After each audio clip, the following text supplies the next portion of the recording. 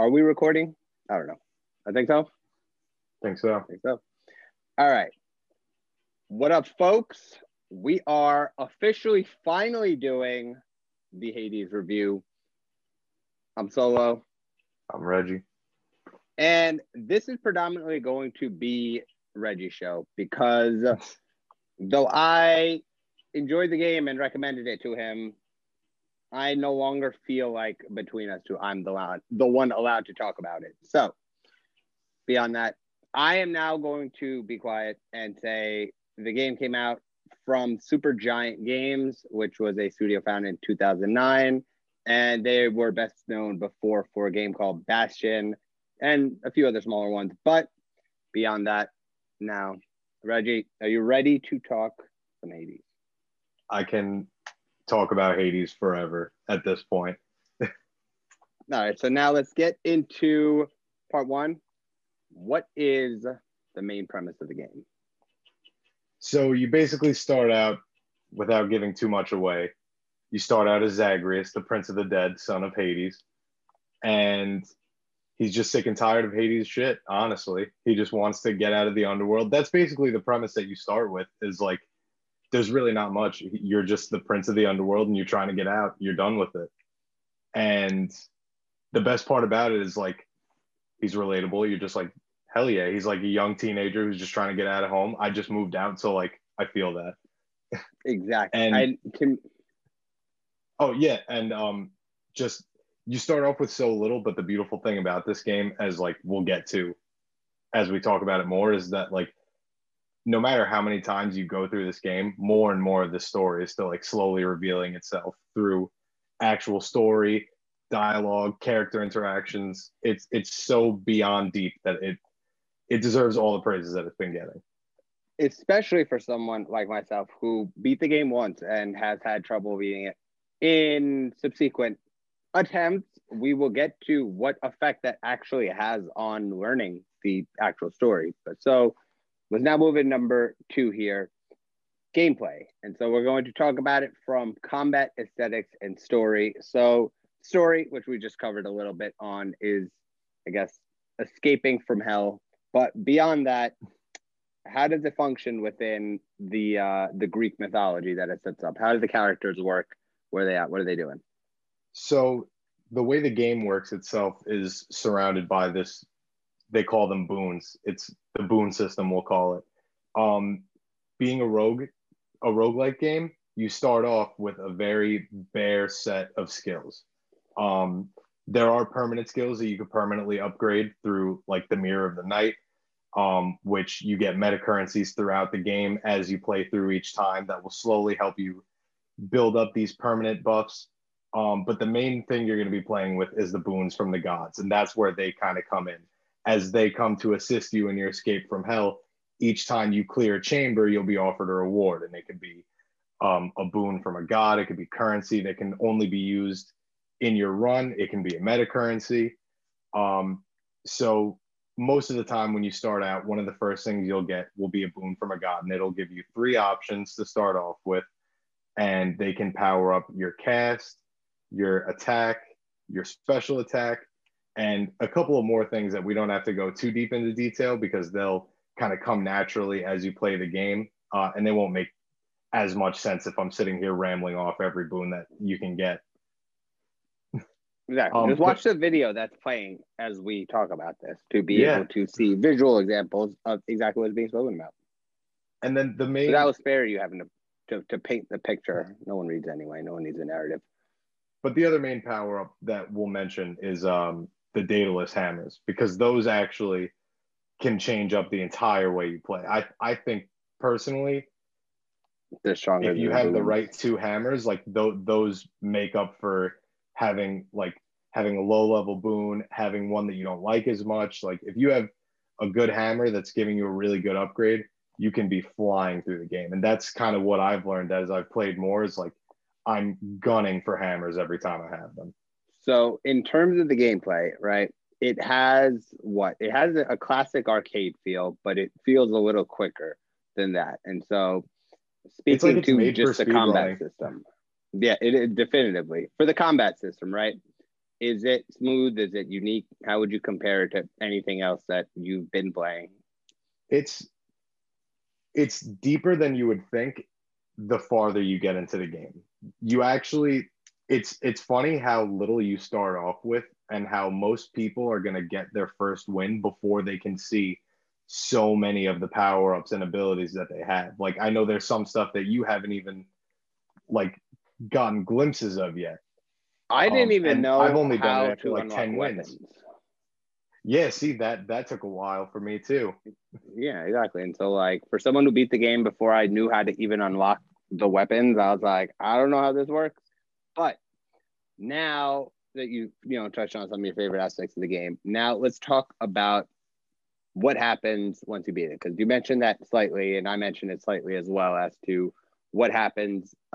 Because a lot of these games, they're rogues, as you call them, the repeat play is in simply the speed running, right? So if you're speed running Mario, Super Mario every time, or Donkey Kong, whatever the case is, Cuphead even, right?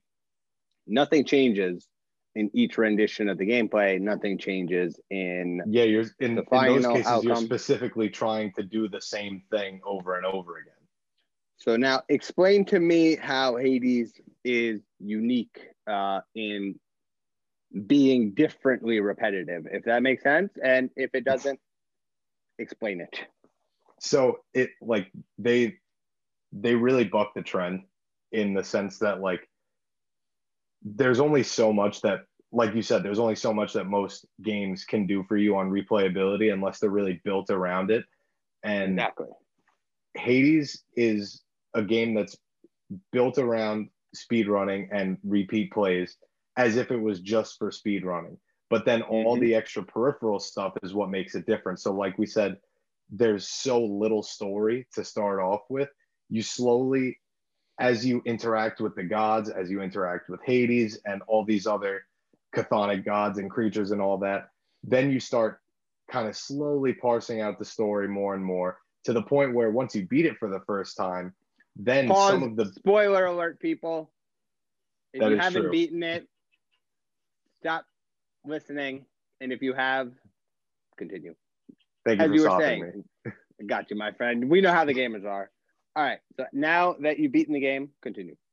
So yeah, once you beat the game for the first time, and at that point you'd already started hearing about Persephone, most likely.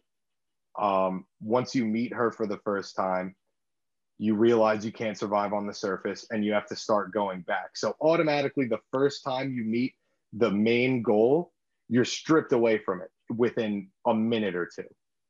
And it's so unsatisfying, and it drove me so hard to see, because he even says, I have so many questions for you. And I'm thinking, I want to hear not even her answers, just her questions. I want to hear what he has to say to her. And so there's already reason to go back for story development. Then aside from that, even if you didn't want to factor in the quote unquote main story, just the character interactions that you get with the gods once you pick up their boons, it completely, like, each god has such a great character. They're so individual. They interact so personally with Zagreus, like even through the limited capacity that they have. It's amazing. And the voice acting. Voice acting superb, which I recently just found out. Zeus, Poseidon, and Hades and the narrator are all voiced by the same guy. What is his name, and how can we get him on the show? We're going to find him. We'll do some research on that. We're going to find you, and we're going to get you on the show to talk about the voices. Fuck it, why not? But now, going into that part that you were just saying, that was super interesting to me, because that is exactly where I was. After the first time you beat it, it feels like a thorough accomplishment, that it's like, all right, I'm done with this, right? I can put down the controller. And then to get that sort of singular piece of the story, it did give me a little bit of flashback to how people used to complain how difficult Cuphead was, because there's no difficulty setting on this game. To actually get the story, you got to be good enough to beat it literally every single time. And there's also a funny moment as you play where you like keep hitting the milestones of getting better and getting to like these different aspects of the levels. And you're like, oh wait, wow, I got to this time. Like if you get to one of the bosses, like say the Hydra in the second one, like the first time you get there, you're like, whoa, I got to the second stage. Yep. And then by the last time, you're like, all right, can we just get this over with and just sort of move the process along? So yeah, well now when I go back into a playthrough, I'm like, if I lost a single life by the time I get to like Theseus, then I'm pissed off. Yeah, seriously, I'm like, all right, this could be a wash because I don't have this at the moment. But yeah, it's a shockingly well developed product for a indie studio. You know, they've done smaller things like that, but I thought it is there's a reason it's been considered one of the top games of the year by everyone out of nowhere. How much do you think, before we get to what your overall review of the game is going to be, which if you've been listening, listener or watcher, whichever version you say, I would say is pretty goddamn obvious, 3 out of 10. But actually, that's for what we're talking about next week. Big fact. The price point being $20 to $25 has been on sale a couple of times, more or less $20. How much of a driving factor was that in automatically purchasing it? And does it, after your enjoyment with Hades like this, open you up to wanting to try out more indie games comparatively because of the amount of joy you were able to take out of it versus, like, say, a AAA?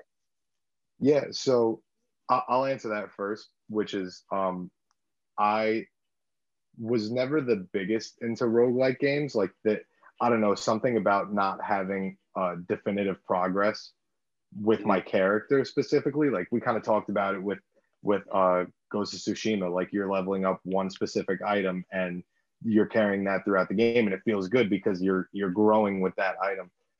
But this kind of changed my idea on that, and like really made me think about how one simple premise could be so different each time you play. And I've now been seeing that Dead Cells, which I never played before, is getting a DLC.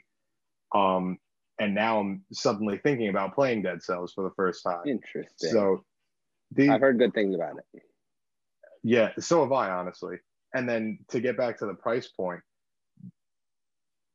again, mentioning Ghost of Tsushima, this might be, even though I named Ghost number 1 for a game of the year for me, this might be the game that's most worth your dollar. Yes. Ooh, we should do that. Best worth your dollar. This goes fully into the game of the year conversation, which is like, yeah, is this arguably game of the year based on maybe price per value or how much time you put in, whatever you want? I don't know. It's a tough one to argue, and the definition is inherently subjective to what you want as an individual. If that's a metric, Hades other than Breath of the Wild, in which case you're fucking wrong. We're just gonna call it. No, Breath of the Wild 2. I'm already disappointed in myself thinking about what the reward season is going to be. Beyond that, sticking on Hades, which are games that are actually good. Overall review of the game. We're going to get our own review system going here eventually at some point. But out of a number letter system and a recommendation to buy system, what do you give? I'm going to give it, I'll do a letter because I feel like that's a little less critical than numbers. I don't know why, but I'm going to give it an A+ anyway. A+? Sweet. And recommendation to buy, thumbs up, thumbs down. We're just going to do that system. 2 Easy. thumbs up, 2 thumbs Easy. up. All right. I'm going to go A+ and 2 thumbs up. Same, I think. Highly worth buying. Just super innovative. We've been trying to get someone from the show or someone from the studio or developers, anybody on the show to talk about it because we enjoyed it that much. But beyond that, that was it. That was our review of Hades. A little bit anticlimactic, but you'll have to wait. You already knew how good this game was. You have to wait till our next review of Hades to get the next part of it.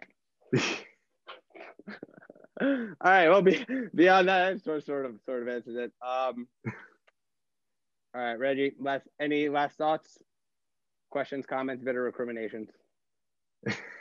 I will say, collect all the meta currency you can. Once you start playing this game, if you actually care at all about the story, you will slowly start giving out those gifts, and they completely change the way you see some of the interactions with these characters. They'll completely change. It's huge. That actually makes me think that is the first time I've heard the word meta currency, which I wanted to literally stop this and be like, oh, that's a great word. I'm gonna Rolodex that one. But that was it. Remember, we're called Squad Banter now. So the Squad Banter coming through. We'll be back in a couple of days. You know how it goes. Enjoy at People Like Games, the handles for everything, and this YouTube channel now. Finally. Yeah. So shout out to you, viewers. We'll be back. Peace. More contentious takes incoming. Incoming. Like it's good. Peace. Peace.